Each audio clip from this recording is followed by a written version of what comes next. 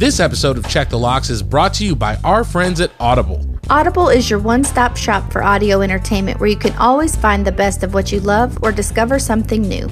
That's right. Audible offers an incredible selection of audiobooks across every genre, from mysteries, thrillers, biographies, and of course, true crime. And as an Audible member, you can choose one title a month from their catalog to keep forever, including the latest bestsellers and new releases. Audible members also get access to thousands of podcasts from popular favorites, exclusive new series, and this very podcast you're listening to now. Plus, the Audible app makes it easy to listen anytime, anywhere. While traveling, working out, walking the dog, doing chores, Audible makes listening anywhere easy. And best of all, Check the Locks listeners can try Audible for free for 30 days. So head over to audibletrial.com/checkthelocks or click the link in the show notes to start enjoying Audible today.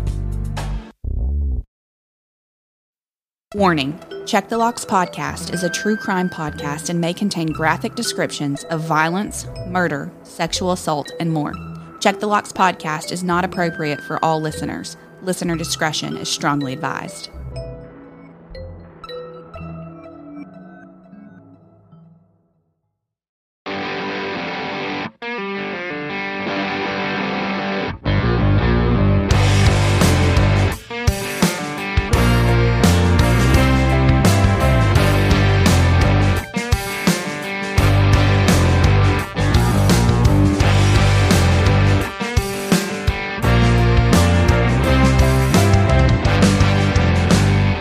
Welcome back to Check the Locks podcast. As always, I'm John Connor. I'm Olivia Cornu. Saying thank you for joining us this week as we dive into yet another truly terrifying true crime case. Before we get started, Olivia, as always, it's good to see you. How are you doing? How was your week been? It's been a busy week, but it's been a good week. Pretty low-key. The weather here is great. It's warm. Doing pretty good. How about you? Doing pretty good. We got a lot of rain. We had some tornado warnings earlier in the week, and then that all cleared up. So it's starting to dry out and get warm again, but other than that, can't really complain. Got some time off work coming up and could be using that extra time to edit and research and hopefully get a jump on some episodes and things like that. But all in all, everything's been good. I'm really jealous of that time off you have coming up. Well, I haven't taken a day off work since June. So it's well deserved. It's been 7 months. So I think you deserve 2 weeks off. Take more time. Yeah, I get 5 weeks vacation. I try to stretch it out, make sure I've got enough throughout the year, because that's part of the reason that I didn't take a day off for 6 months is I used it all at the beginning of the year last year. So trying to make it stretch this year. So I got you. My vacation doesn't start over till July. So now I'm at the point of making it last. Oh, there you go. That's weird that it doesn't start over till July. Because we do academics. Oh, okay. Academic year. Okay. That makes a little more sense. Yeah. Everybody where I work is January 1st. We got our time. All right. See you guys in February. So, well, this week is your week. I'm really excited to hear about the case that you brought. We can go ahead and jump on into it, but talk to us a little bit about what we're going to be covering this week. I had never heard of this case, and I think it was just because of where I was in my life. When all this was coming out, I wasn't sitting around just watching the news and hearing what was happening. And anyways, but it's actually a very sad story. So this week we're going to talk about the murder of Ashley Pittman Scott. Yeah, you sent over your notes and I was taking a quick look and it looks like it's going to be a very interesting case. And it looks like some of it takes place in Louisiana, some of it takes place in Tennessee. So it kind of mixes worlds for both of us. So I thought that was pretty interesting. Yeah, so I won't give too much of it away, but Ashley Pittman was actually born and raised in my hometown and went to all of the schools that I went to, from Sun City Elementary, Curtis Elementary, Elm Grove Middle School, Parkway High School. She graduated from my high school, but we can talk about that a little bit later. Shout out to Elm Grove Middle School. We know you're listening. They might be. I got 2 nephews there. Well, let's go Elm Grove, home of the Elm Groves. I don't Eagles. know what their mascot. Oh, home the of the Elm Eagles. Grove Eagles. Awesome. Well, I'm really excited. I say we jump into it. In the northwest corner of Louisiana is a town called Bossier City. In the late 70s, Bossier could be described as a quiet and quaint military community, as Barksdale Air Force Base is in the backyard. Jimmy Pittman met Ashley's mother, Donna, when she was pregnant with Ashley. Ashley Pittman was born November 4th, 1978, and raised in Bossier City, Louisiana. Jimmy adopted Ashley at birth. Now the family had 2 daughters, as Jimmy had a 5-year-old daughter named Keisha from a previous relationship. Donna was a tough love kind of mother and a stay-at-home mom. Jimmy worked for the railroad company for 37 years and was known as being a loving and doting father. Ashley met her best friends Lori and Aaron in kindergarten and in 5th grade.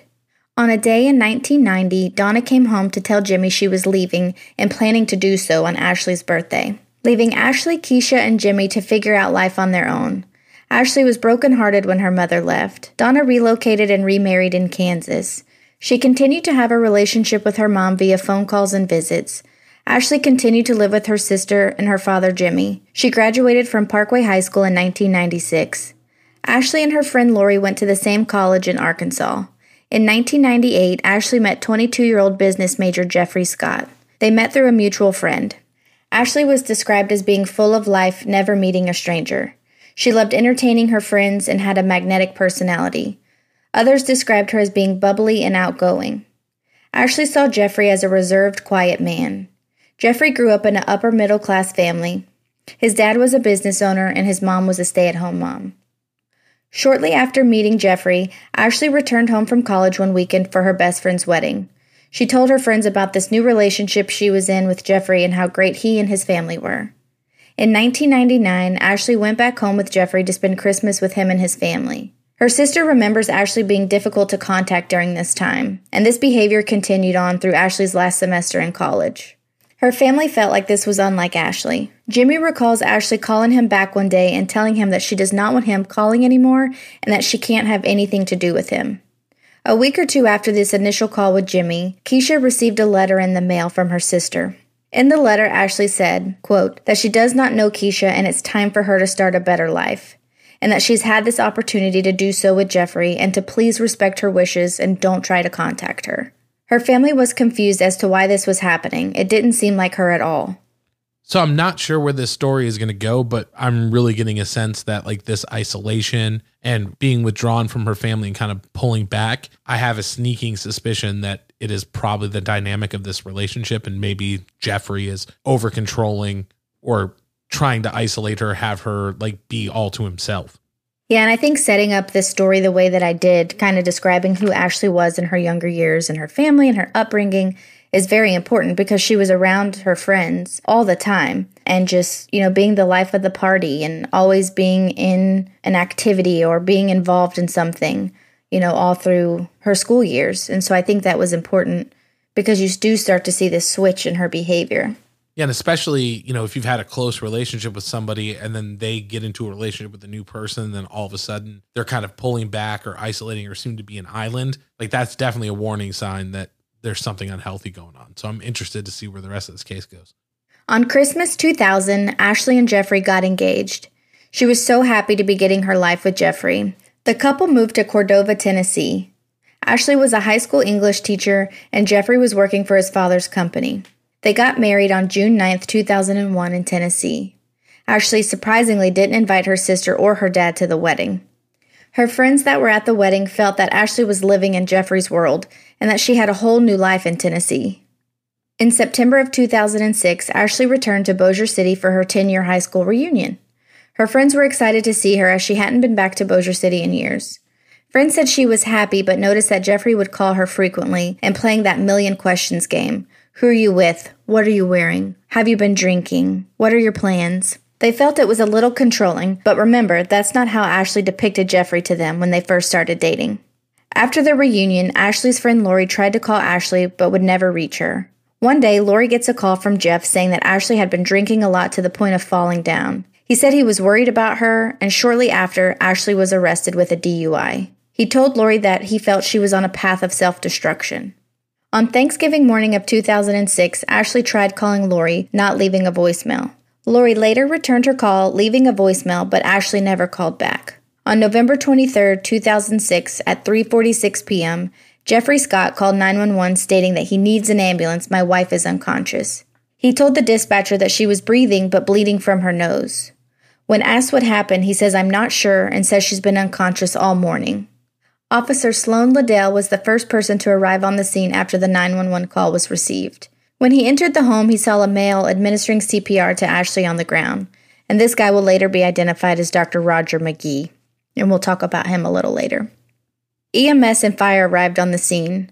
Officer Liddell testified that the victim appeared to have been beaten in the head. Jeffrey told police that he and Ashley had an argument about a text message that was on her phone.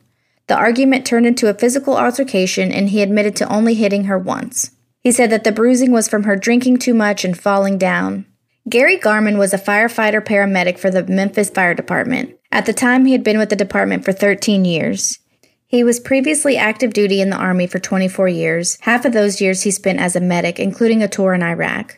He recalled his initial examination where he noticed the victim suffered blunt trauma to her head. Her clothes were fully removed, and they found she'd also had blunt trauma to her legs, chest, and back. She had a faint pulse, not breathing, and her pupils were dilated and not responsive. Once EMS and police realized that Ashley sustained more injuries than initially thought, Jeffrey was arrested on the scene. He declined his statement. Police took pictures of Jeffrey's hands and noted they were free of injuries. This suggested that he must have used an object to assault Ashley. He was charged with aggravated assault. Ashley died at 7:52 p.m. on Thanksgiving Day of 2006. Jeffrey was now being charged with first-degree murder of his wife, Ashley Pittman Scott. As we're going through the story, I'm just kind of putting myself in the mindset of her family and friends, because here's this person that I've loved, that I care about, that I'm used to spending all this time with. And then over a period of time, they've gradually become more distant, drifted away and isolated. And you're worried about them. Like, you know, something's going on. And then you get this terrible news. You know what I mean? Like, this just got to be absolutely devastating and heartbreaking on so many levels, because it feels like you would almost be like part of you knew something like this was coming. Yeah, it's really kind of scary that someone can make you be so distant from your family. Like, I can't imagine that someone could just come in and just separate me like that and then not be able to, you know, you don't know what's happening behind closed doors. And you don't know that if anytime she tries to call her sister or her dad or her friends, that he's not hitting her or hurting her, you know, so at some point you probably give up, I would assume. Yeah. And especially, you know, we've talked about it before, but like if the relationship starts well, because again, these kind of relationships don't ever start with a person hitting you. It's something that gradually happens over time, and they slowly begin to reveal who they actually are to you. You know what I mean? And I'm sure either you're like, well, I know this isn't this person. It's like it's just hard to get out of those situations. And you want to believe that the person that you're with is the person that you met and like who you thought they were. You know what I mean? Yeah. And so you like barter. I don't know. It's just incredibly heartbreaking. Like, I can't imagine. I've had friends who have been in relationships and you don't see them for a while because it's just a toxic dynamic. You know what I mean? And luckily nothing has ever ended up like this, but you know, you talk to them years later when they're like, yeah, I'm sorry. You know, it wasn't healthy. And so this is like the worst case scenario when it comes to that, you know? It's so tough. Autopsy results showed that Jeffrey's story was in fact impossible. It showed that Ashley was severely beaten. She had bilateral subdural hemorrhages, which is basically bleeding on both sides of her brain, but not inside the brain tissue itself. So 2 blood clots basically pushing in on the brain on both sides. She had bleeding in her brainstem, and she had something called uncal herniation, which is never good. It's basically when the brain tissue is so swollen that it pushes on other brain structures. And then they also found abrasions and contusions to her face, head, and lips, and then abrasions, contusions of the torso and extremities. So, I mean, she'd been beaten pretty badly, and it sounds like this may be something that was done over time, perhaps, or was this all... We'll get into that a little bit more, but all of this bleeding in her brain, so this is kind of like my bread and butter of what my day job is. If I could pick a CT scan, a CAT scan of a brain that had all of these, and this was my patient, it would be, it's devastating. I mean, that's what it is. It's devastation. There's not much coming back from this. Yeah, that sounds terrible. She had a shoe print on her torso, and there were injuries of various ages throughout her body. During the investigation, police obtained Ashley's phone records, and a week prior to her death, she called her friend Lori from a closet, telling her that she was afraid and that she and Jeff were fighting, and he was really mad at her. She told Lori that while she was back in her hometown of Bossier City for her high school reunion, Jeffrey had hired and brought a prostitute to their home. She also disclosed to Lori that Jeff had admitted to having an affair with his co-worker Blair Brown. Blair and Ashley had developed a friendship prior to the affair, and this relationship ended for obvious reasons. About a year after the affair, Ashley reached out to Blair, mending their relationship. Blair was a huge help to police as she had spent a lot of time with Ashley and Jeffrey together. She recalls moments where Jeffrey showed up and started hitting Ashley and how verbally abusive he was to her. Now, on November 22nd, 2 days before Thanksgiving, Ashley was planning to leave Jeffrey. She had hired a divorce attorney. Ashley told the attorney about all the abuse and provided pictures of injuries. The lawyer told her not to go home. Ashley felt compelled to tell Jeffrey Scott what her plan was, so she returned home. Yeah, that definitely seems like it would be enough to end a marriage. I know if Kara went out of town and then she got back and found out that I had paid for a prostitute and then brought them back to our house, or if I was having an affair with her friend and her friend was like, hey, we're cool, it just makes that betrayal extra sharp, if that makes sense. Because it's not like you're just out with some random person or you were at the bar and one thing led to another. It's like, this is someone who's supposed to be my friend. You are now both lying to me, So I could definitely see how that would put those wheels in motion. And I could see how that would be the final straw. You know what I mean? To say like, okay, I was putting up with abuse and this and that because I thought maybe at some point you would get back to the person that I knew. But like, this is what shows me that was never you in the first place. And I didn't do too much explaining about this, but I'll kind of take it back. So Jeffrey worked for his father's company, and Blair worked with Jeffrey at that company. So he had introduced Blair to his wife, and that's how that bond became, and then the affair developed. So it's just like, it's someone that your husband's going to work with every day as well, Yeah. But I'm glad that she did the right thing and testified and was a strong witness to the abuse. And I think that helped police make this case. Yeah, and I'm also wondering, too, if, in her head, she was like, oh, man, that could have been me. You know what I mean? Like, how lucky I am that I didn't get more involved with this person and this be my story, Yeah. Mm-hmm. Olivia, you know that I'm a girl dad. Of course I do, John. You have an adorable 4-year-old. That's right, and I have to be honest, I haven't always been great at picking out the cutest outfits for her, but I have found the solution. Now, what's that? Great Lakes Kids Apparel. From dresses, pajamas, raglan tees, rompers, and more, Great Lakes Kids Apparel has everything, and my kiddo loves their clothes. But aren't kids' clothes really expensive? And they wear them out and outgrow them so fast. Well, that's the best part. Great Lakes Kids Apparel offers affordable, wearable, and playable clothes, so no matter how hard your child plays, they last. In fact, I have to fight my daughter to take them off long enough just to get them into the wash. That sounds awesome, but do they take forever to ship? No way. Great Lakes Kids Apparel is based out of Ohio and offers fast shipping, usually within 2 business days. Plus, they offer free shipping on all orders over $50, and you can sign up for their awesome rewards program and earn GLK bucks. Wow, John, that sounds like I need to send out some gifts from Great Lakes Kids Apparel. How do I check them out? All you have to do is head over to GreatLakesKidsApparel.com or click the link in the show description to start shopping today. Again, that's GreatLakesKidsApparel.com. And don't forget to use the promo code LOCKS at checkout to save 20% off your first order.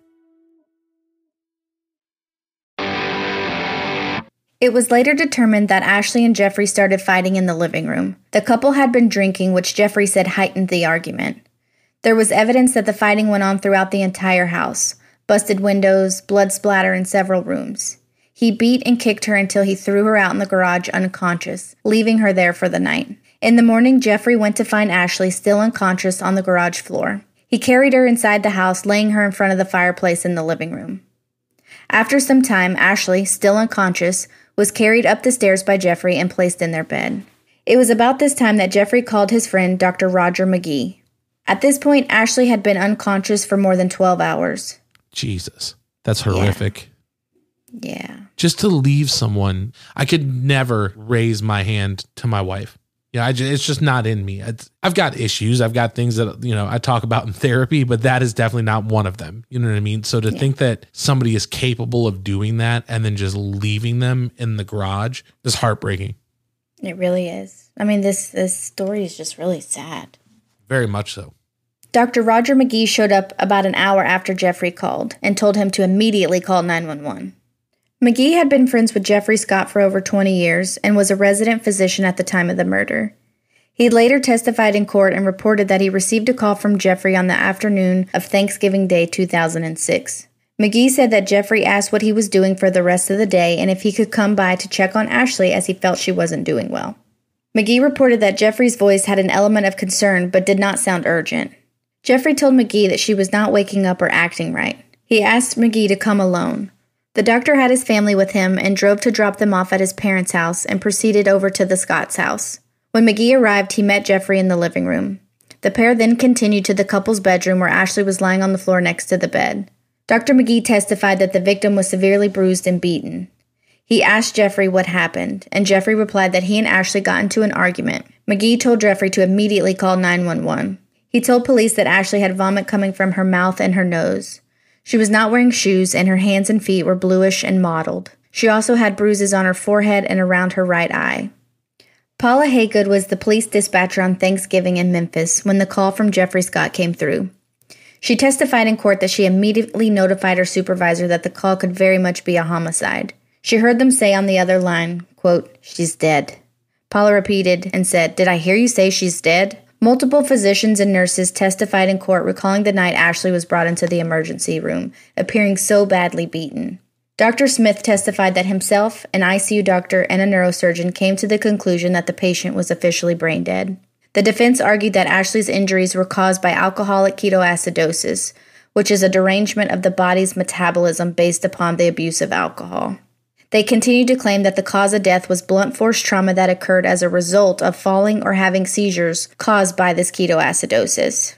The state was able to disprove this theory when expert witness Dr. Chancellor said that the chain of events that led to the victim's death started with blunt force injuries to the head that led to the subdural hematoma, that then led to the brain swelling and herniation, which led to the brainstem hemorrhage and caused her death. She said that all the medical workup were all consistent with someone who had suffered a severe traumatic injury and no lab values pointed to alcoholic ketoacidosis. On January 19, 2009, the court listened to closing arguments. The verdict was read as guilty of murder in the second degree.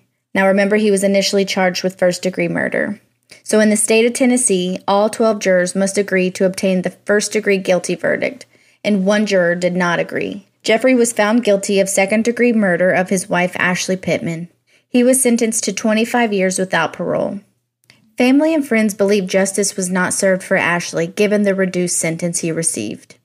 Yeah, I could definitely imagine why they would feel that way. 25 years and you've lost your best friend or your daughter or your sister. 25 years doesn't seem like a lot. I mean, if he was convicted in 2009, then he's going to be released in 2034, which is only 11 years from now, so I can imagine in your head, if you are a loved one of a victim like this, like there's a countdown being like, well, this guy's only got to serve this much time. And it's only X amount of time till he's out. And I think you said he'd be roughly 56 when he gets out. So he took Ashley's life and then he gets such a large portion of his life left to live. It just probably doesn't seem very fair. No, not at all. And I can't even imagine being her friend and knowing that this was happening to your best friend.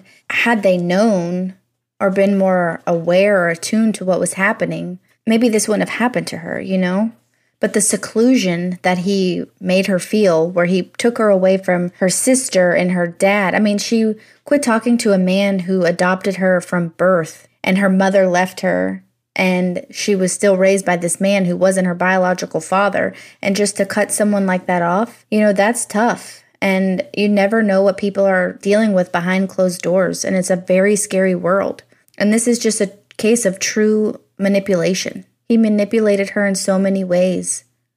Yeah, and especially thinking about her father, who is someone who has adopted her and has made the choice that I'm going to love you like my own. I love you so much that it doesn't matter if you came from me or not.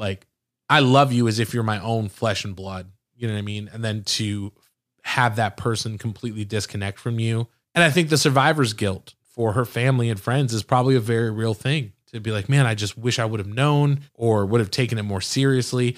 And it's not anybody's fault in that situation, but you carry that around. It's very hard to not assign yourself blame in that moment. You know what I mean? And when you think about oh, well, I could have done this or I should have done this or what if I would have done this? You know what I mean? So I don't know if we're getting into the deadbolt test. You have a real habit of picking the ones that kind of get under my skin because this is one of those things I've talked about before where it's, you make a commitment to someone, you start a life with somebody thinking that they're a certain way, and really there is just a monster underneath. When that happens, people aren't always equipped with the skills that they need to get out of those situations. And unfortunately, things like this can happen, and it's just that idea of like, I'm going to sleep next to a monster. And it probably started with something small, like, a slap. And it's like, I'm sorry, I would never, I'll never do that again. And it escalates to, I'm having sex with prostitutes, sex workers in our living room. And then I'm beating the hell out of you and leaving you in a garage overnight. It's heartbreaking. I'm going to put this one solid 9 for me. Like, I don't think this is anything that I would have to worry about personally. But again, it's like that idea that like, I'm married. What one day she could snap, you know what I mean? And it's just, you don't ever know. You can guess and put as much like faith and trust that like the person that I married is the person that they're presenting themselves to be. But there are those monsters that it's only a matter of time before they show you who they really are. So for me, this is a 9. But what about you? Yeah, I think I go back to this whole isolation and her being away from her family and living in Tennessee. And she had, a group of people there, but, friends that you make as adults, and not all relationships, but I'd say most of your relationships that you make as an adult, like, I don't think that those are the people that you necessarily want to talk about at work, like your co-teachers that she's working with, like, my husband's beating me. You don't really have that outlet. And then when your husband is preventing you from speaking to the people you're closest to, I mean, that's the biggest red flag in domestic abuse is the isolation. And she probably just didn't have anyone to reach out to be able to tell. I'm going to give this one a 9 also. There's a show called American Monster, and this case was an episode. And so during my research, I sat down and watched the show. And as I'm watching it, the story starts in my hometown. It talks about, just like here, who she is, where she's from, where she went to school. And as I'm going through this and listening to what is happening and doing my research and reading the court reports, I'm seeing myself in this situation. This woman went to all the schools that I went to. She had her close friends. My best friend from high school is still one of my two of them are my dearest best friends. And it's like, I came home for my 10-year high school reunion. I did that. I lived away at that time. And so a lot of how her life pattern was happening was very similar to mine. And so I feel like I just put myself in the situation of, this could have been anybody. This happened to someone that's from my little small town, and you just never know who you're marrying and who you're trusting. And so it just didn't settle well with me. And so I might give it a 9. And I just feel so heartbroken for her and for her friends. Her friend that missed her call on Thanksgiving, the guilt and the sadness that you may feel from that. Like, what if she would have been able to get that phone call? And I know that people work through things in different ways, but I just don't know how I would deal with that and how I would get beyond that and be like, I missed it. If I would have answered that phone call, like, I could have saved her. And that's kind of where my head goes with this whole thing. Yeah, and that's that piece I was talking about with the survivor's guilt, because again, like, you have those feelings, and then there's also the reality of like, even if I would have answered that phone call, like maybe it wasn't this time. Maybe it was the next time he got angry. Mm-hmm. Or like after she moved out, maybe it's the time that he shows up at her, you know what I mean? Like, you can only do what you can. I think those like would have and should have, and what if I'd done this, or I could have done this. I think those are the things that will kind of eat you from the inside out, It is. And I think talking about what you were saying, where it's like, didn't feel comfortable talking to, any of the other teachers or anybody that she worked with, like, not even like the comfortable thing for me, but more so like, I'm sure there's an embarrassment that comes with that like, you're embarrassed that you're in this situation and maybe you don't know how to get out of it, or maybe like people are going to think you're a weak person because you're allowing this to happen to yourself, when it's really like, it's all this huge mental game and gaslighting from this person. And it's, it's hard not to carry like a sense of guilt around about it. And I did, if you're listening to this episode, heaven forbid anybody is listening to this and you are experiencing anything like that. If you are, please know that help is available. We've talked about this before, but you can call the domestic violence hotline at 800-799-7233. Again, that's 800-799-7233. You can also text the word START, S-T-A-R-T, to 88788 if you need help finding that first step to get out of that situation. So just something I wanted to put out there. But, again, it's just, I think we're both on the same page with this just being one of those kind of cases that just gets underneath your skin. Like, this is one that I'm going to be thinking about for a couple of days. Yeah, it's just very sad. It's devastating. It's really, really just sad. Well, that is where the murder of Ashley Pittman Scott falls on our deadbolt test. But as always, we would like to know, where does this fall on your deadbolt test? You can let us know. Reach out to us on Instagram at Check the Locks Pod. Find us on Twitter at Check the Locks. And if you are not in our Facebook group, do yourself a favor. come hang out with us. We would love to interact with you. We're in there hanging out every single day, people posting local stories and just getting to know each other and really focusing on building that community. So if you're not in our Facebook group, come hang out with us. We would absolutely love to have you. Olivia, I can't lie. This story, well, it was very good, and I'm glad that we talked about it because I think it hits on a lot of important things. I need a little bit of a pick-me-up. What do you got for us? You got a 5-star review? I do. This week's 5-star review comes from M. McGurrum, and they said, I absolutely love this podcast. It's very well done and such great cases. I am hooked and binged every episode, but 2 in a week's time. This is hands down my favorite, and I have listened to a lot of true crime podcasts. Keep rocking it. So thank you, M. McGurrum. And M. McGurrum is MMCGUIRM, just in case you don't know what your name is, M. McGurrum. Yes, thank you, M. McGurrum, for taking the time to leave us that wonderful review. We honestly and truly appreciate you sharing how you feel about the show. We're so happy that you've been binging it and enjoying it, and we would love to send you some swag. We've got stickers, we've got buttons. Olivia, I'm getting your stuff out in the mail this week, so I don't want to hear about it. That's before you jump on my back. This is my 3rd week, I think, to harass you about keychains.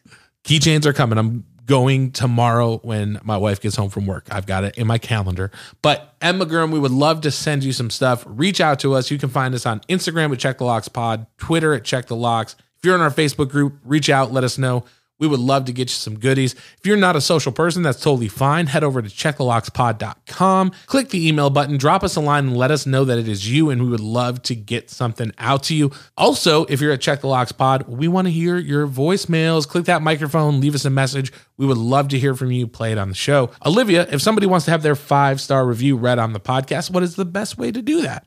Well, they need to hop on over to the Apple Podcast app, scroll all the way down on our shows page, and click all 5 stars and tell us what you think. And on the topic of the voicemails, I think I'm going to have to start pouting and begging again. When I made a big fuss about it, people were leaving me voicemails. So everyone, leave me a voicemail. And John too. Yeah, I want to hear what people sound like. And maybe if you're in the Facebook group, if you're not in the Facebook group, go ahead and join. But maybe if we get a couple of voicemails, I'll start sending out some special things. You know, we've got stuff that we don't really talk about, like coasters. There's Check the Locks clocks. Maybe we'll send out something cool. So please leave us a voicemail because we would love to hear from you. We are not past the point of bribing. We will give you stuff. We want to hear from you. So please leave us that voicemail. We got keychains. We got keychains, that's for sure. And also, if you've taken the time to leave us a review, thank you so much for doing that again. I know we talked about this every week, but those reviews help us get in front of more listeners. They get us in other shows' recommendations, help us to grow our community. So if you have left us that review, thank you so much for doing so. If not, just like Olivia said, head over to Apple Podcasts. You can click the link in the show notes for a cheat code. It'll take you right there. But we'd love to hear what you think. And as always, if you're interested in supporting Check the Locks, there are several ways that you can do that. We do have a Patreon. So if you head over to patreon.com/Check the Locks, you can sign up, donate monthly. We have a lot of cool things in there like exclusive stickers, coffee mugs, t-shirts. We're going to be doing some bonus episodes, maybe some video content. We've got some ideas kicking around. So please head over to Patreon if you do want to support us. If you cannot afford to financially support the show, that is not a problem at all. Just listening every week, coming and hanging out with us, it means absolutely just as much to us. So if you're listening, you're spending time with us, you're sharing the show with your friends and family, just know from the bottom of our hearts, we truly do appreciate that. And again, we're just trying to grow our community and make sure that we're getting in front of as many people as we can. So thank you for your support. We truly, truly appreciate it. That is all that we have for this week's episode. Please make sure that you are subscribed to Check the Locks on your favorite podcast app so you never miss an episode. We will see you next week with a brand new, truly terrifying true crime case. But until then, don't forget to check the locks. See you next week.